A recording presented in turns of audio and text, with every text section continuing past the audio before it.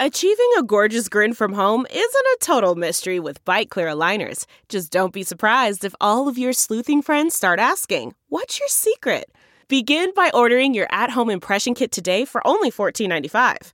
Byte Clear aligners are doctor-directed and delivered to your door.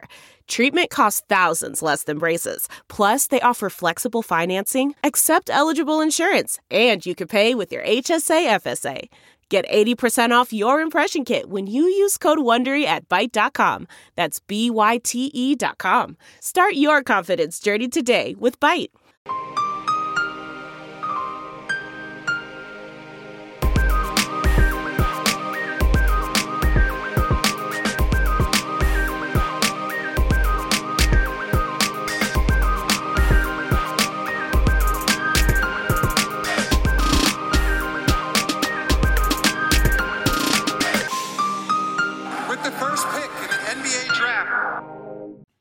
Hello and welcome back to the Prep to Pro NBA Draft Podcast. My name is Ben Pfeiffer, and as always, I'm joined by my co-host Max Carlin. Max, how's it going? I'm doing all right, Ben. How are you? I am doing well. Excited to get part 2 of this episode underway, talking about our preseason board, where we were wrong, where we were right, how our conceptions of these prospects have changed. So let's get back into it.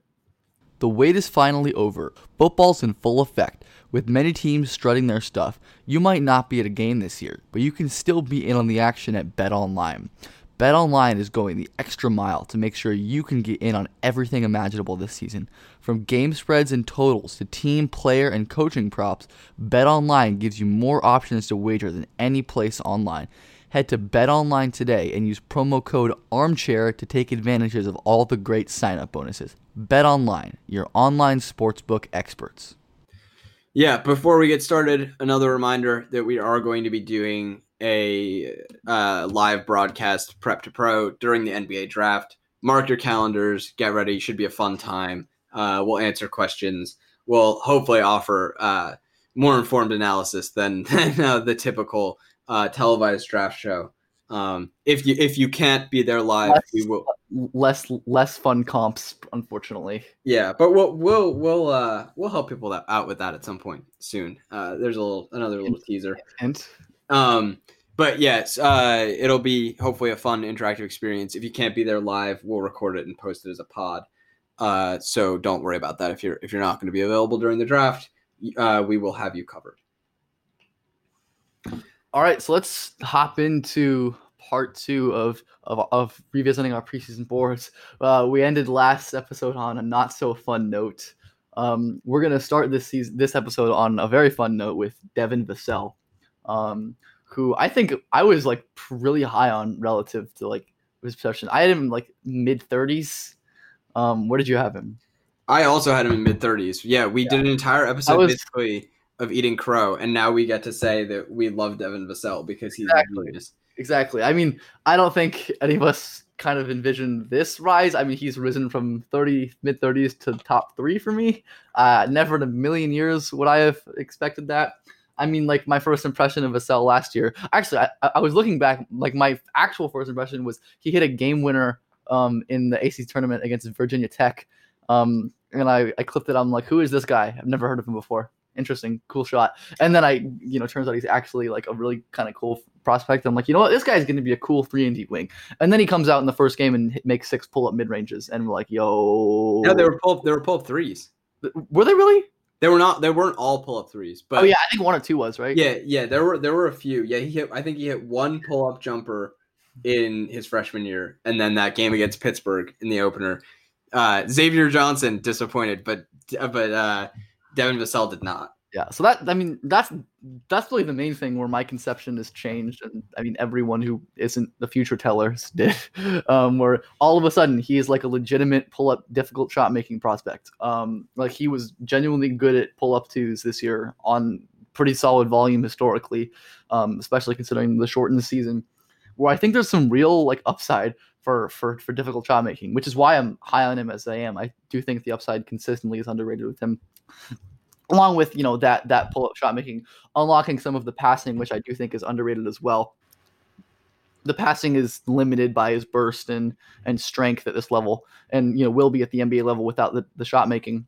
But I think there's definitely some vision and some functionality there, at least more than the genuine perception. And then the other thing is just the degree of team defensive goodness. I mean, before the season, I thought he was like a pretty high level wing team defender. Did not realize that he was like this level of team defender, this special.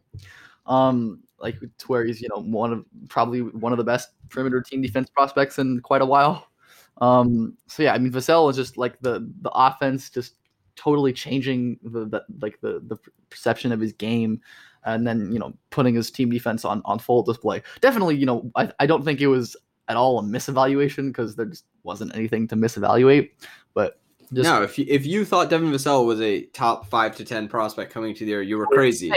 Yeah. If you thought he was a top 35 prospect, you were probably looked at as crazy by quite a few people. But you were right.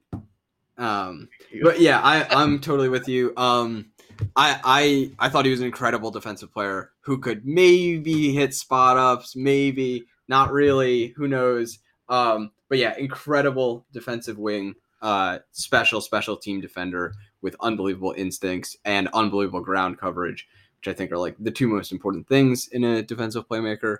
Yeah, did not see the crazy pull-up shooting coming. Did not see like a pull-up volume and effectiveness that was rivaling like college Chris Middleton and stuff like that.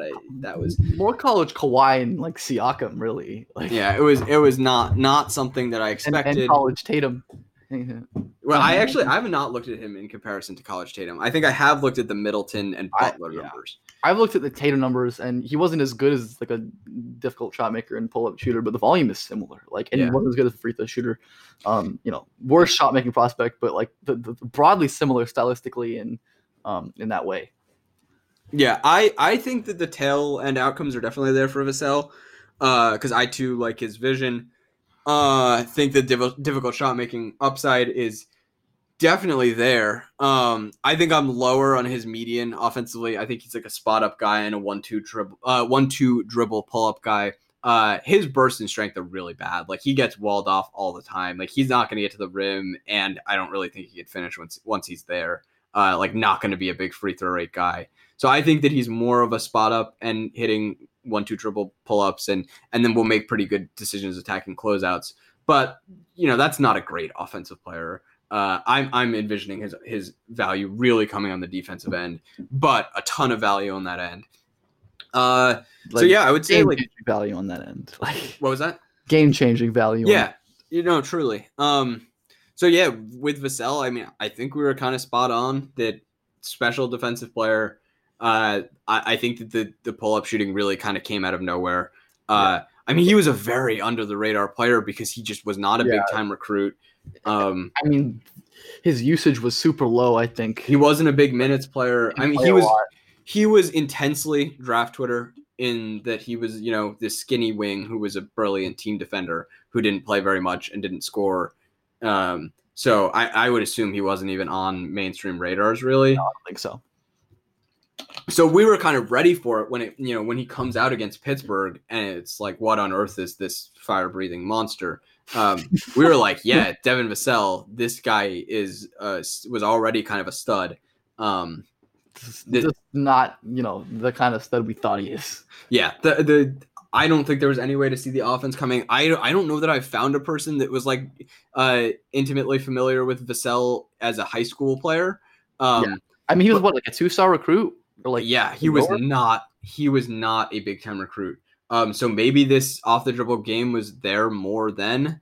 If there are people who are familiar with Devin Vassell as a high school player, let us know. I'd be curious to know if this is sort of a play style and a skill set that's reemerging from him as opposed to newfound. But yeah, I'm I care kind of less about the tail end outcomes. I price them in, but I'm really just interested in a special team defender on the wing. 3-star with offers besides FSU from Furman, Indiana State, North Florida, and Stetson. Like, yeah, man, good for Florida State. Yeah, dude, they're very good at recruiting. They recruitment and development, all of that. Yeah. Okay. Should we move on to? Can't spend on Vassell. I mean, we could, but Onyeka Okongwu now. Yeah, let's talk about Onyeka, who I had higher than you. I had him like early 20s. Yeah, I think I had him early 40s.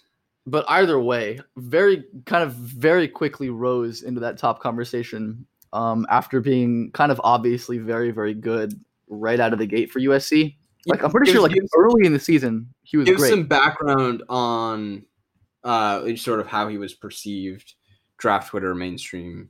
Yeah, I mean Onyeka, just this like pretty athletic center.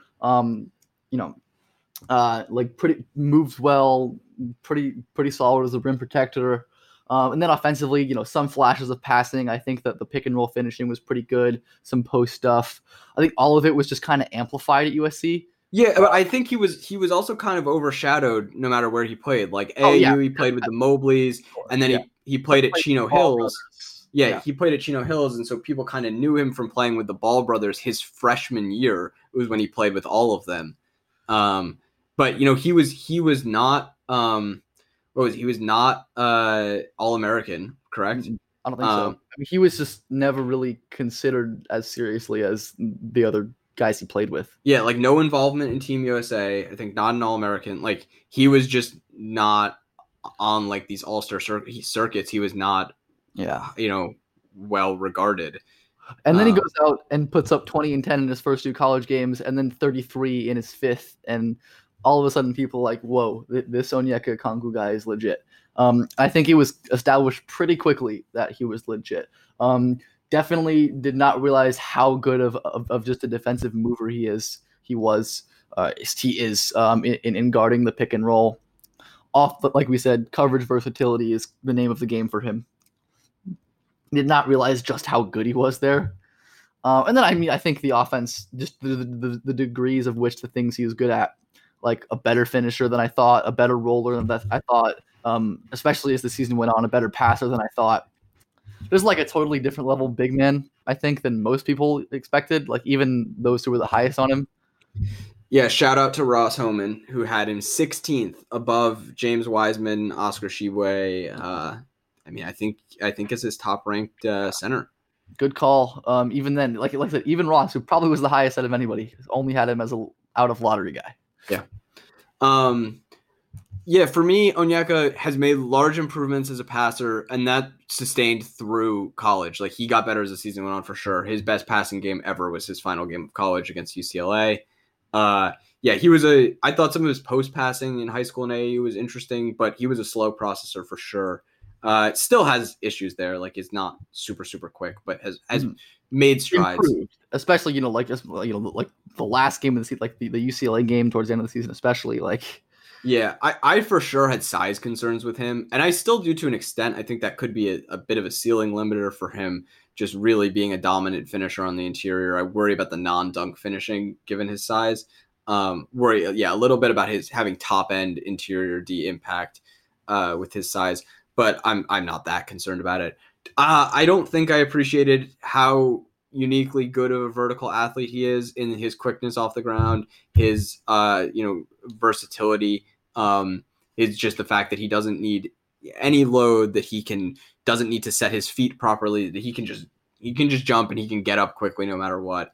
I think probably underrated his mobility. Like we've said, not Bam. He doesn't move like that. He's not a full-time switch guy, but it's unfair to compare anybody to that. I mean, yeah. He's mobile. Once he calms down some handsiness, he'll be a good hedge guy, late switch guy. Not a switch everything guy. But coverage versatile, maneuvers space incredibly well, very quick off the ground, versatile jumper. Not versatile jump shot, like versatile jumper, can jump out of a back pedal, can explode while rolling to the rim. Will be a very good pick and roll player on both ends. Maybe a little bit of face-up scoring. Just a safe bet to be a valuable big man and a valuable NBA player.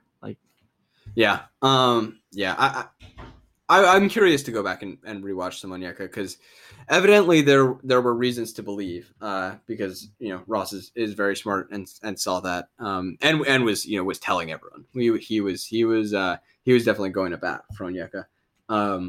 But yeah, I think that he was not a guy, I think, who was given enough of a chance given his lack of accolades coming into the year. Yeah. All right, so our next guy is Patrick Williams, who I didn't really know much about. I think I ranked him like bottom top 60 or a little out after like a game or two in clips. I know you saw more of him pre-college than I did. So not that much more, honestly. Yeah, I had him in like the 40s or 50s. I thought the appeal was kind of he's very large, very young, and not actively bad. Turns out, in fact, he's very good. Probably at the time didn't give him enough credit for some of his tough shot making, that he has some pull up ability. But yeah, I just didn't appreciate that he's a really interesting defensive prospect, that he has very good instincts, and that his interior help defense is really fantastic, that he's got great verticality, really strong second jump ability, just a really skilled rim protector, frankly. And I think that's kind of where the bulk of his value comes from. Yeah, I think that it was instructive in that, like, finding guys that young and that size who are not actively bad is actually kind of hard. There aren't human beings that large. There just aren't that many of them. And to be kind of a blank slate is actually a positive. He's someone I want to go back and sort of revisit him and see if I just didn't give him enough credit for actually being interesting. But yeah, I like Patrick Williams a lot as a defensive prospect, as a spot up, closeout attack, make good decisions off closeouts, get to the rim with his ability to cover ground easily. Maybe I also like some like small ball 5 type things with him, because I do think that he's explosive vertically, could actually have some utility on the roll, and has nice passing there as well. Yeah, I think the main thing I overlooked was like looking back, like I just didn't really think much of like the pull up shooting a little bit. I should have thought more of it. Again, just like even going back to like 16, 17-year-old Patrick Williams at 6'8", being comfortable with tough shots off the dribble. Like I definitely think I took that for granted. I just don't remember him being that special on defense. Definitely not like some of the very rare and special passing he flashed at Florida State. I didn't even think about. I just like wasn't really on my radar as a guy who was too super legit until he comes out at Florida State, and is this awesome rim protector with some plenty versatile offensive skill, the pull-up shooting, some really impressive passing, some interior play as more of a big man. Just all of that is super impressive. It just came out of nowhere for me. Again, like wasn't a guy I really had much knowledge on. His tape was kind of hard to find before college, but yeah, I mean from that to pretty clear lotto prospects. Another FSU big riser, big shocker. Yeah, I the one thing I did flip on Pat Will really quickly. Like pretty much as soon as I saw him at FSU, I was like, whoa, this guy is legit. So I corrected my mistake quickly, I think, but yeah, definitely did not give him enough credit preseason. Yeah. Next we've got now we've got guys that we didn't miss on, that we were right about. So Isaac Okoro by RSCI was like outside the top 30. I had him fourth coming. Yeah, he was like not really. Also had him fourth. Not really on mainstream radars that seriously. We both had him fourth. Draft Twitter consensus was pretty high on him. I would say consensus top 10 guy for Draft Twitter at the very least. A little bit different of a prospect now than I thought he was then. I thought coming into the year that he was an all-time defensive prospect instead of just a great one and like an all-defense prospect for sure. But I really thought he was like could be an all-time defender. And I think that his team defense maybe disappointed a little bit, that he just wasn't that crazy of a playmaker. And I think that definitely that could have been anticipated. And I think some people did express concerns about lack of length on the interior, that shows up. And I don't think it's that much of a problem because of his strength and vertical athleticism. But I think people were on point when they suggested that was a little bit of a concern as a sort of ceiling limiter. But I'm higher on him as an offensive player, I think, just because he's improved a ton as a handler. Like, I don't know if you've gone back and watched some of the clips of him handling at McEachern. I mean, I haven't gone back, but I remember it being bad. Like, yeah, so I've watched back some of my clips from there, and he was like the most mechanical handler with zero shake whatsoever. And now he's got some like legit dribble moves. Like he can actually kind of break guys down to go with getting even stronger. He has lost some of his crazy vertical athleticism, still a great vertical athlete with incredible balance, great finisher, just like a really great slashing prospect. And I didn't really think that he could dribble enough to be a great slashing prospect. So I've risen on him offensively. I really liked his passing. I think that's gotten even better and more functional with the handle improvement. Yeah.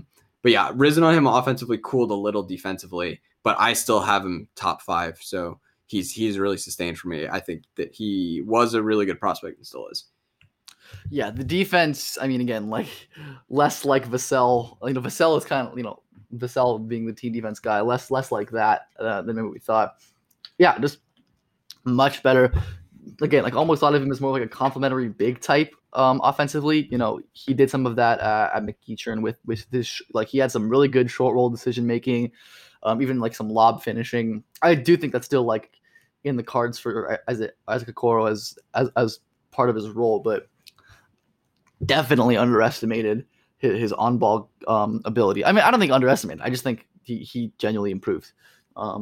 So yeah, like my conception of him, like yours, has changed, even if my ranking of him is like almost exactly the same, or within 1 or 2 spots as it was. There's still Okoro skeptics on draft Twitter, and then the mainstream.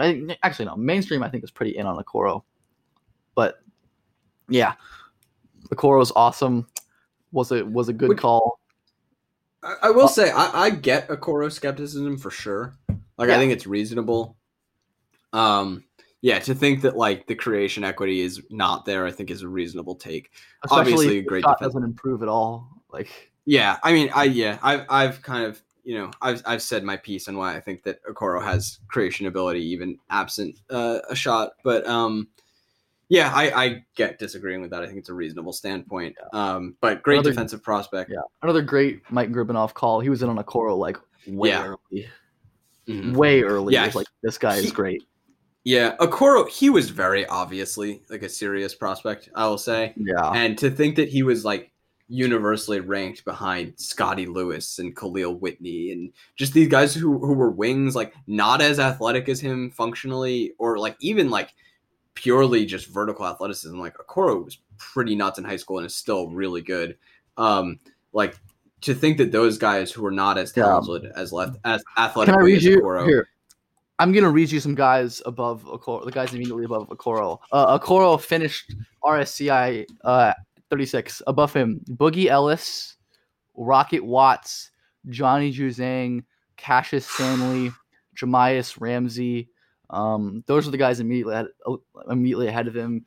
Friend of the program, DJ Carton.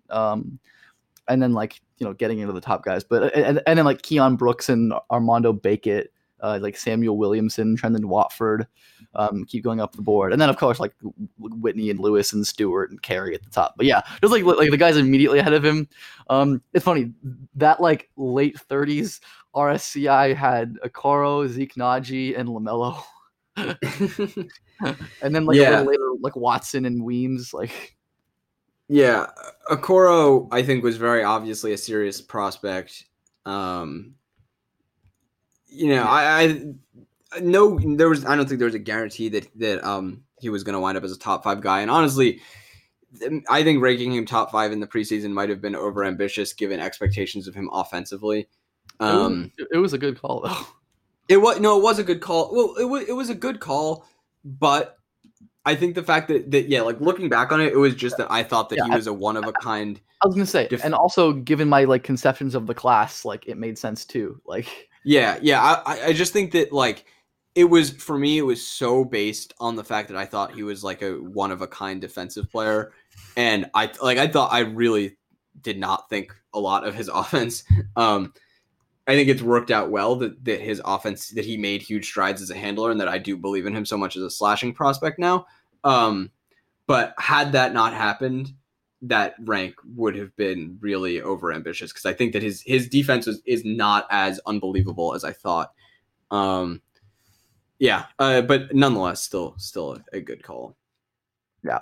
Next, another one that we'll take our victory lap on is Tyrese Maxey. I don't know that this should be a victory lap so much as that our opinions haven't changed. Oh yeah, I suppose. I guess because he's still considered pretty lowly in terms of consensus. Yeah, I guess like victory lap in terms of being consistent. Yeah. I mean, Maxey, I kind of thought of him what I do now. I had him 5th. I think I have him 4th or 5th now. Really, really good complementary guard. Buy him a lot as a 3-level scorer. I think that the huge difference between us and mainstream sources who have kind of, I think, viewed him as a like mid to late lottery guy coming into the year and now as a mid-teens, 20s guy, is that they're low on his shot, which I don't think makes a ton of sense. Like, there are mechanical issues there. He needs to just raise every aspect of it, needs to add arc. But like, his balance is great, his touch is great, his his elbows aligned. There aren't too many issues with his shot. Like, I think it's relatively fixable, and we believe in it long term. I think that it's just a lack of appreciation for the fact that historically Maxey has been not just like an adequate shooter, a really, really good one, like pretty prolific with legit versatility. And then just buying him a lot as a guard scorer, as a guy with like uniquely good touch and refined runner game, who has, I think, plus burst and then like elite strength, like contortion and flexibility, touch, ambidexterity, strength. He is a strength-based guard finisher who's actually, plus strength for a guard. Also plus and then burst as well. Yeah. And then buying him a lot as a defensive player, sound team defender, very, very good on-ball defender with, I think, some versatility that we didn't really see at Kentucky. Yeah, I didn't realize he was as good of a finisher as I think he is now. At that point, I had him like I always know, like I noted the floater, and that was always a thing that was obviously great. I didn't realize that he was this incredible finisher. Yes, the finishing numbers themselves aren't spectacular, but I think it's pretty obvious based on the tape and all he has that he's projects as a pretty high level guard finisher. Yeah, I definitely didn't expect that. Again, like expected the shooting to be a lot better, but taking into account the very different Kentucky context than anything he's seen before, and all of the positive indicators, not particularly concerned about that. Yeah, I mean defensively and then defensively, like stocks were low, but I think definitely a better team defender than the numbers and pretty on par with what I expected. So yeah, I mean, he's really sound as a team defender. Yeah, I mean, not as flashy and not as many plays as I thought maybe, but like the play-to-play little stuff is great. Yeah, and like I think that there are like actual value adds with him. Like I think that he's like very, very good with stunts and digs. It's not just like doing the bare minimum. Like I think that he actually does exert his impact like on the defensive end a lot more than you see in the stock numbers. Yeah, I'm just a big fan. Yeah, he's really good. I think that like there were people who I think were kind of buying Maxey as top 3 guy. Yeah, as a guy who had like real lead guard equity, and I think that was really over ambitious because I was really low on his pick and roll ability coming to the year. Like he was not a good pick and roll passer. He just really did not have a feel for pick and roll in high school or AAU, and still like very clearly doesn't. So I don't think that he's that kind of player. I don't think it was ever really fair to expect that of him. But as like a 3-level scoring off guard with like really consistent plus defensive ability, he's just a really solid prospect. I'd be very surprised if he's not good. Like he's just good at basketball. This is another one of the guys who I've just really who I have a lot of confidence in being a good NBA player. Mm-hmm. At least relative to the other guys in this class. Yeah, and we have one more guy, a favorite of the podcast, who's finally seems to have his stock catching up a little bit to the caliber of prospect he is. This is a guy who came into the year ranked 22 for me and is currently ranked 22. I think very similar for you. Ranked, I think 25 is like 19-ish now for me. Yeah, so our opinions have not really changed at all. I think in the mainstream was like not really regarded as a prospect, has been pretty popular among draft Twitter. We're talking about Isaiah Joe, the one and only. Discount Dev. Yeah, Isaiah Joe, overambitious, but great team defender, really, really good instincts, really physical, despite his lack of strength, uses his length well. Just a smart and opportunistic guy there. I think adds a ton of value there. I like him a lot as an on-ball defender. I think that his lateral movement is good and his footwork is really good. Strength will be a very big limiter for him there. And that's kind of like the through line through everything in his game. That's a question mark, is that strength. Will he have the shooting percentages? Will he add the core strength that he needs? Will he ever get to the rim in his entire life? Like, I don't think his burst is necessarily that bad. He just, take one bump and he's offline. He's got to, he's not getting to the rim. He never gets to the rim. But has some real like off the dribble ability, good space creator for his own jumpers, has some ability to like, he loves throwing pocket passes out of pick and roll. Great versatile shooter. Just a very, very good two-way player. Yeah.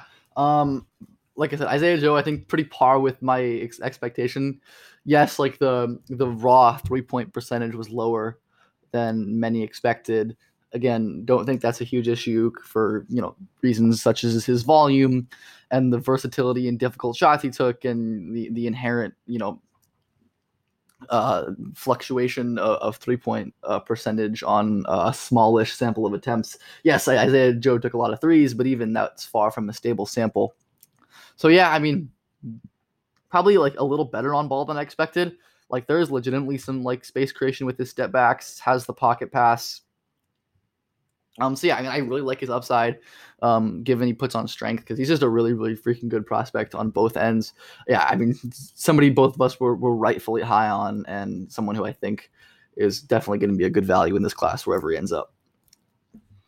For sure, yeah. Isaiah Joe, really good. Should go in the first round. Kind of is creeping into consideration there, it seems, but still more of a second-round guy. But we're thrilled that he put his name back into this draft and offers another option on the wing, because they're kind of after Vassell and Okoro, it kind of falls off there. Yep. I think that's all of the players we had to talk about for our main topic. Yeah, I think so.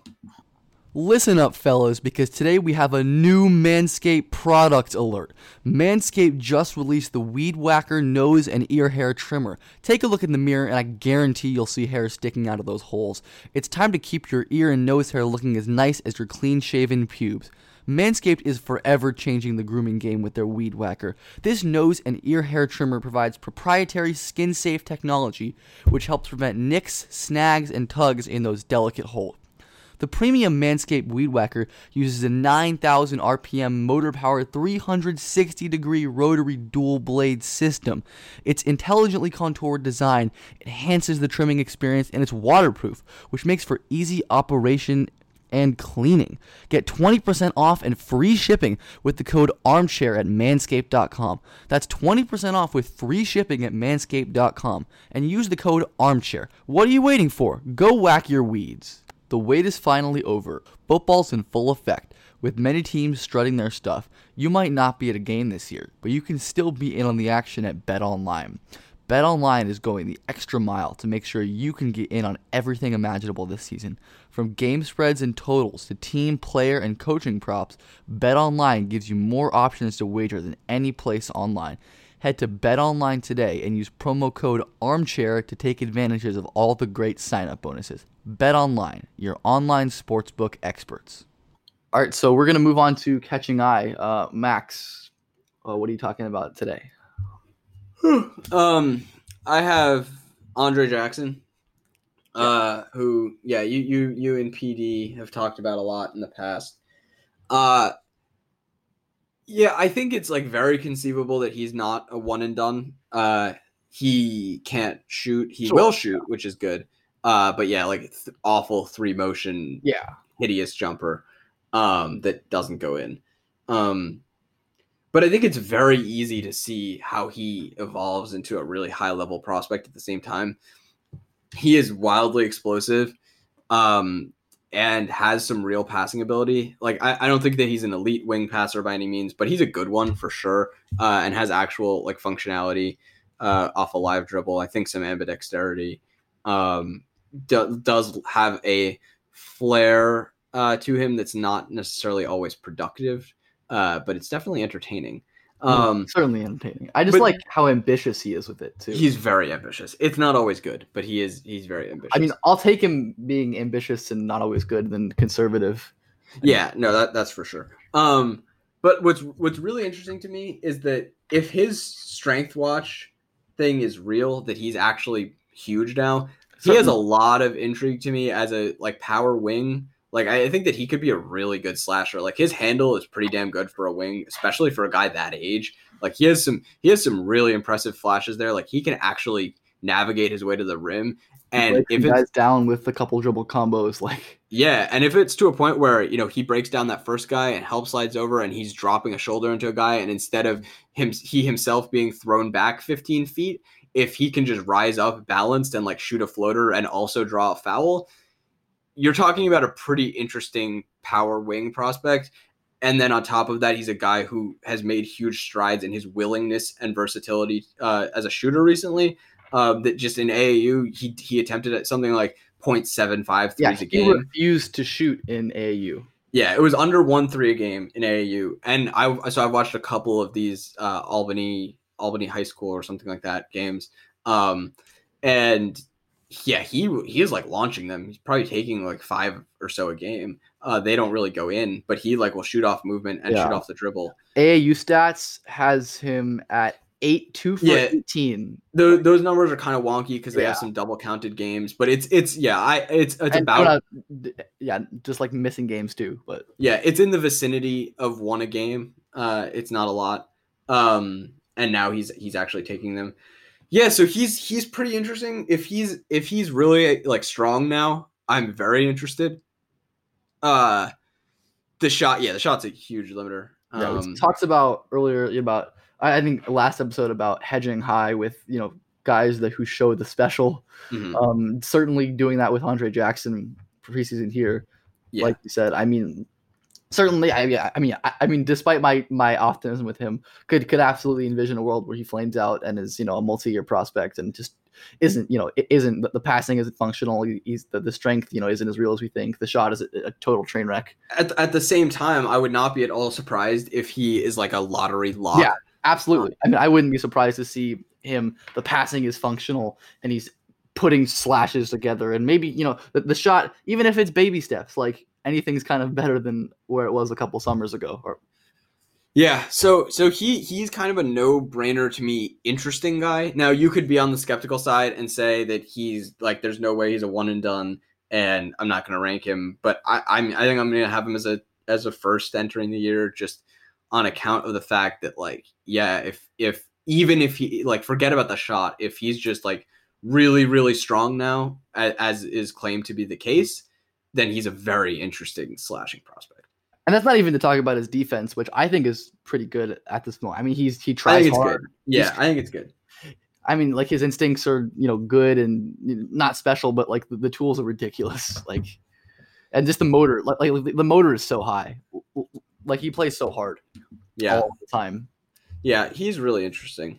Yeah, he's awesome, and UConn is going to be really awesome next year. Yeah, they have a cool like sort of wingy handler tandem there. And their fringe, I like their fringe guys, like Akok, Polly. Yeah. Is Polly going to play? I don't know. I think I saw that Akok is going to. Yeah. I don't know if Polly's going to play. I haven't seen anything on Polly. Yeah. But Book Knight and Jackson are two like very legitimate prospects. Who could should like a kind of like quietly stacked team from a draft perspective. Yeah, they're going to be one of my favorite teams to watch next year, no doubt. Yeah, it should be fun. All right. So what I talked about last week or like earlier this week at some point, we had live high school basketball. I talked about previous, like I think a couple episodes ago, the Geico Flight International something tournament.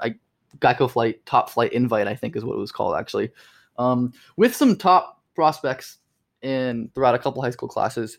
You had Chet Holmgren play.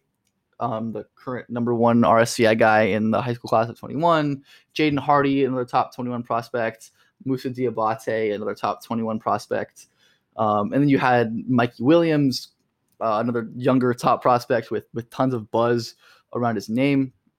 I just wanted to talk about a couple of these guys. I guess I'll talk about Chet's performance just because we've done the Chet thing on this podcast quite a bit already. The same old with Chet. In terms of his play and his perception, the rim protection just unbelievable, out of this world in transition, making some stupid plays. I think the game I saw, I didn't see much. I didn't see like the whole tournament, but I saw him play against Mikey Williams' team, and it really was like kind of comical, just how good of rim protector he was. Just nothing got over him. There were like no fouls at all, like just stuffed everything. Offensively, like I think he hit a pull-up 3. But besides from that, he was pretty average. Like did some finishes just by being bigger than the other team, and a couple like bad drives and decisions. But again, like still conceive, like you can see on the broadcast and by people analyzing and watching, he's perceived as like a real handler and creator by some people. And I think the rim protection, as like blatantly obvious as it is, like he had a freaking triple double with blocks, like.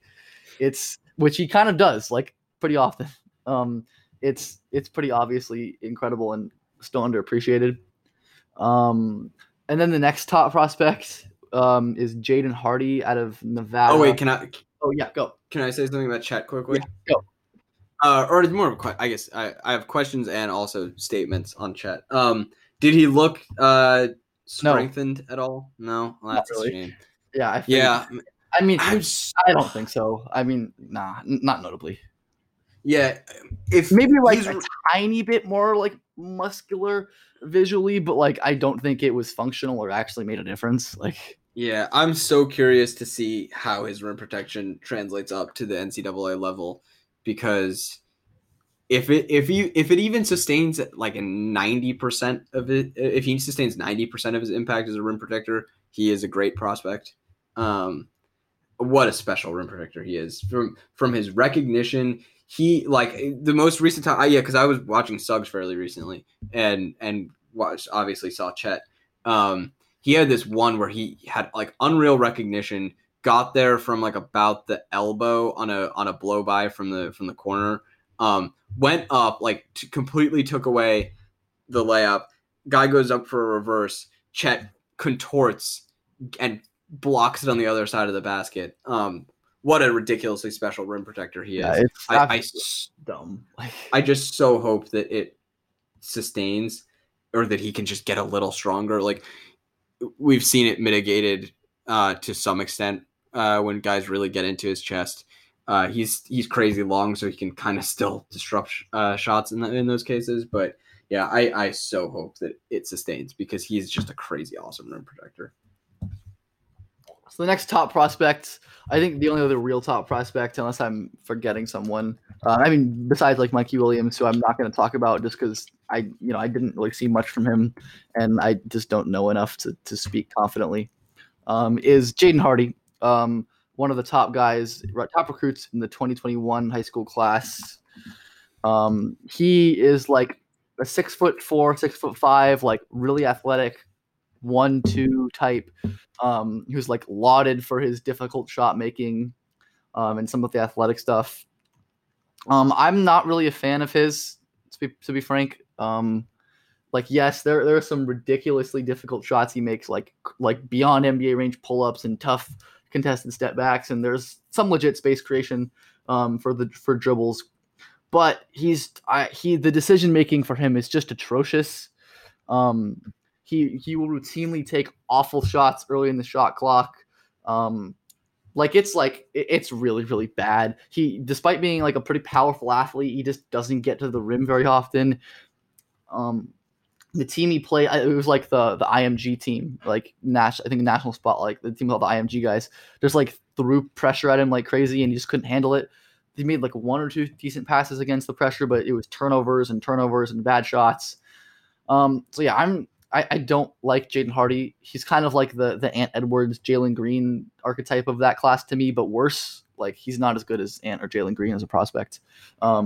Yeah, he's not very good, I think. I know people like him. People who like him more seem to like his passing more. So I went back and watched a little more, and the passing is better than he showed at that.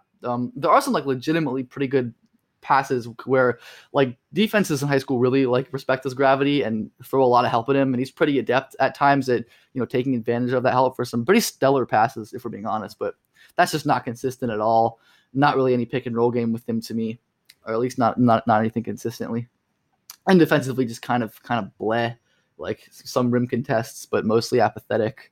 I'm not a big Jaden Hardy fan. I know you haven't seen anything, or much. Oh, well, I saw the compilations of him hitting crazy shots from this weekend, and I DM'd you and PD and just said heuristic intensifies, because they were all impossible shots, and he was making them. That's kind of what he does. Like, but yeah. I have not seen him play full games, but I have done the brief highlight scouting and been fairly concerned by the quality of the shots I was seeing there. Yeah. And then to end on a positive note, his teammate Frankie Collins, who is committed to Michigan, was really, really impressive. I had never heard of Frankie Collins before this tournament. Double checking. Yeah, I've never heard of him. Plays in Nevada as well. 4-star, going to Michigan. 6 foot, 6'1" point guard. Just the things that popped to me are the burst was really, really good. Super, super quick getting downhill into his drives. And then some like legit live dribble passing with both hands. Showed some manipulation, like getting in the air, moving defenders and hitting passes. The quickness really took advantage of his quickness to hit some laydowns. Some sharp change of direction as well. Probably like more of like a good college guard than a real prospect, because he's, again, really small. Had a lot of trouble scoring. The shot didn't seem particularly special. Like he took some pull-ups. He was willing to take pull-ups, but didn't make any, and the shot didn't look particularly special or anything. But yeah, I mean, just like a really fun prospect. I posted some clips of him on my Twitter of him, being bursty and a really fun passer. Somebody I'm going to monitor going forward, but probably not, anyone super serious, at least for the moment. Yeah, never heard of him before in my life. Yeah, I was just like, who is this? Who is this guy who's making passes? Yeah, I had never heard of him before this game. I don't know. If we want to extend this at all, I can pull out random names. But like, because we've only gone like 45 minutes. I guess that's actually a normal length podcast. Have you seen with Caleb Love, Larry Hughes II? Oh, yeah, I haven't focused on him at all. He just like kind of pops as a guy who's like a pretty good all around guard, like combo guardy guy. I don't know. He's like probably a good college player. Yeah. Getting very, very back to the roots of catching eye here. Yeah, we are. I don't know. Got to give the people the content. Any other draft things you want to discuss? For this year's draft, I was kind of saving a catching eye thing for next week, but I'll do it, I guess, here because we have time. I've been watching a lot of preparing in my preparation for the 21 season, watching a lot of the NBA Global Academy prospects, who a lot of them will play in the NBL. So the two big ones being Josh Giddey and Mojave King, and with a couple fringy ones that I'll get to later. I guess I'll mention those guys because we have time and might as well. Giddey, I think, is the biggest name. He is like the leader MVP of that Global Academy team. At that level, certainly dominant. 6'8" and one of the best prospect passers in the world at that size, no doubt. Live dribble, both hands, incredible vision, manipulation, unbelievably ambitious as a passer. If one of his teammates is open, he will find him. Just an incredibly high level passer at this level. And then otherwise offensively has nice touch. Is again like relies on being really big to score, and that works at his level. Really nice touch. Really great touch, and has a little bit of slashing craft and some strength. But then defensively, he's very, very smart, makes some great rotations, has like incredibly quick and well placed hands on steals and rips. But I don't really like him as much as a lot of people do, because I just don't see, he's kind of, he reminds me a lot of Halliburton. He's like imagine if Halliburton was 6'8" and couldn't shoot. That doesn't sound that good. No, and that's why I have him. I posted like a 21 board the other day. I had him like mid-late 40s, and I got a little. How much weaker is he than Denny? Weaker. He's definitely not as weak as Hallie. But he's not like rail thin, but he's not built. I think he could definitely add muscle, and he's a better slasher than Hallie, but he just has no burst, no like the handling. So like in transition, there's some deception with his change of pace, but the burst in like isolated situations is so concerning. Like he can't get by anybody. The shot is this like ugly, slow 2-3 motion shot. How is he otherwise off the ball? Oh, he's a smart cutter. He's a pretty smart cutter, and again, like the off-ball passing is brilliant, but he almost entirely operated on the ball with that team. Okay. So yeah, he's incredibly fun. He's one of my favorite guys to watch, but I just don't like him as much as a prospect because I'm really worried about the translation up to the NBA level where the shot has to improve a ton. I've seen some numbers. I was looking for them before the show, but I couldn't find them. They were kind of not very good. But yeah, Goudet is like really, really fun. Again, playing in the NBL next season as one of like their next stars. Like LaMelo and RJ Hampton were. He's going to be playing for Adelaide. Yeah, Adelaide. So he'll probably be pretty good, I think. I'm excited to see him in the NBL. But yeah, not someone I'm like. I think definitely a real prospect and someone who like is worth ranking and worth considering, but not someone I'm super high on. The prospect who I am really high on is Mojave King, who I think is like a legit first round prospect. As like a 3-and-D plus wing, like 6'5", very athletic. Defensively pretty complete for like a 6'5" wing. I think incredibly quick laterally, the lateral burst, the reaction speed on the perimeter, all of that is awesome. Mirroring, cutting off drives. And then the team defense instincts are great as well. Makes sound rotations. I don't think he's like an incredible playmaker, but makes a lot of the little rotations consistently. And then has strength to guard up as well. There are times that, at the level that he plays at where he'll like pretty comfortably bang with bigger players. So I think there's definitely some defensive versatility. And then offensively, like a really, really good shooter on spot ups and some off movement. Doesn't really do much off the dribble, but spot off dribble, like relocating. Again, couldn't find the shooting numbers for him that I have somewhere on my computer, but they are really quite good. And I think the free throw is pretty good for him as well. And then like he's kind of just like a little things off ball guy, which I love a lot of what he does. Not really a creator. Like the handle is okay. And then like he doesn't really get to the rim and finish, but like he's a super smart cutter, like really active offensive rebounder, relocator, kind of pretty explosive attacking off the catch.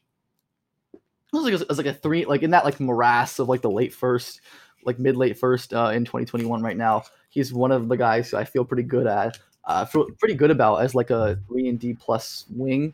Again, I like him more than Goudet because the role translation for me is a lot easier.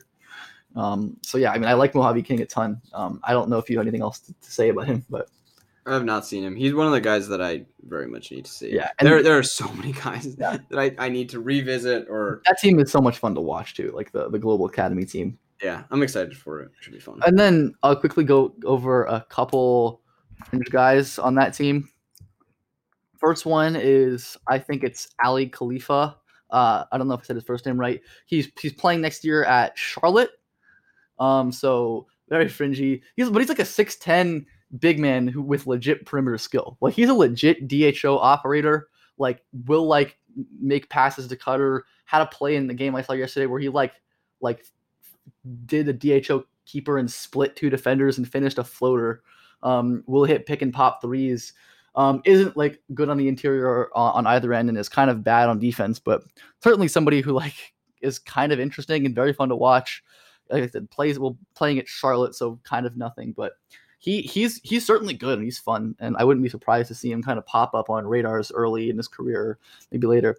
And then the maybe bigger fringy guy on that team whose name I'm almost certainly going to butcher. I believe it's Benedict Mathurin or Mathurin. I do not know how you say his name. I should have looked it up before this. I wasn't expecting to talk about these guys today, but yeah, definitely butchered that. He's going a 4-star recruit going to Arizona in their big group of international prospects, kind of like a raw athlete type with. He's like a really powerful and explosive athlete. Like the strength and the burst and the explosion is really obvious on drives where he just is like totally will overwhelm defenders. Shows like a little bit of passing, but not really there at any sort of consistent basis. And then defensively has some super overwhelming moments on the ball where like the lateral mobility and his ability to just vaporize screens and get around them and stick in front of guys on and off the ball. It's really good. So yeah, he's an interesting long-term prospect who I'm going to track. I mean, Arizona is kind of loaded on those good to solid international guys. So they should be pretty fun, and I think he's going to be pretty fun with them. Yeah, that's all I've got to talk about for the Global Academy guys. I've got nothing else. So I guess we'll just do one final plug for this episode of the live broadcast that we're going to be doing during the draft. Haven't finalized the plans yet, but we'll probably start maybe half an hour before the draft, try to take some questions, talk about some, maybe there'll be, trades to discuss or rumors to discuss, but, we'll be there a little bit before. We'll go for the entire draft, both rounds. Who knows? A long, fun night. Yeah, who knows if we'll do some recap after the fact or if we will have both expired by then. But stop by. It'll be a time. Tell your friends. We want to try to make it at least somewhat of a big event. If you can't make it, again, we will post it after the fact as a podcast. It will be in your feeds. And if you do show up, you should probably go download that and listen to it also, because that's good for our download numbers. As always, if you're new to the pod, hop on Apple Podcasts, drop us a 5-star review. It's very helpful. We appreciate it. We always are it's something that actually matters, having those reviews in there. It's not just for our egos. So please do that. Other than that, I think we're good. Yeah, I mean, like Max said, like if you're new around here, which I think we have quite a few new listeners, as expected with the draft moving in, we have going back to March, we have, I think, relevant content on a lot of these, almost all of the prospects in this draft going back. I think a lot of our episodes are pretty timeless. So yeah, the back catalog, if you're looking for discussion of any prospect, you will find several hours on probably like all of them. The back catalog is extensive, and for this draft cycle, like pretty evergreen, I would say. Like our opinions, of course, have changed over the last 7 months in some regards. But yeah, you can go back and listen if you're starved for content, because we've done many hours and episodes on these 2020 guys, because this has been the longest draft cycle in the history of the sport. Yeah. I mean, the podcast, the support, the downloads recently have just been incredible. Like the support has been so overwhelming. And again, thank you to all of the listeners who make the work that Max and I put into the show every week worth it. Who make it all work. We are so glad that we are reaching the people reaching, and we're going to continue to pump out content through the draft, after the draft, through the college basketball season, and for as long as we until we collapse of draft exhaustion. So with that, I think we'll outro this part 2.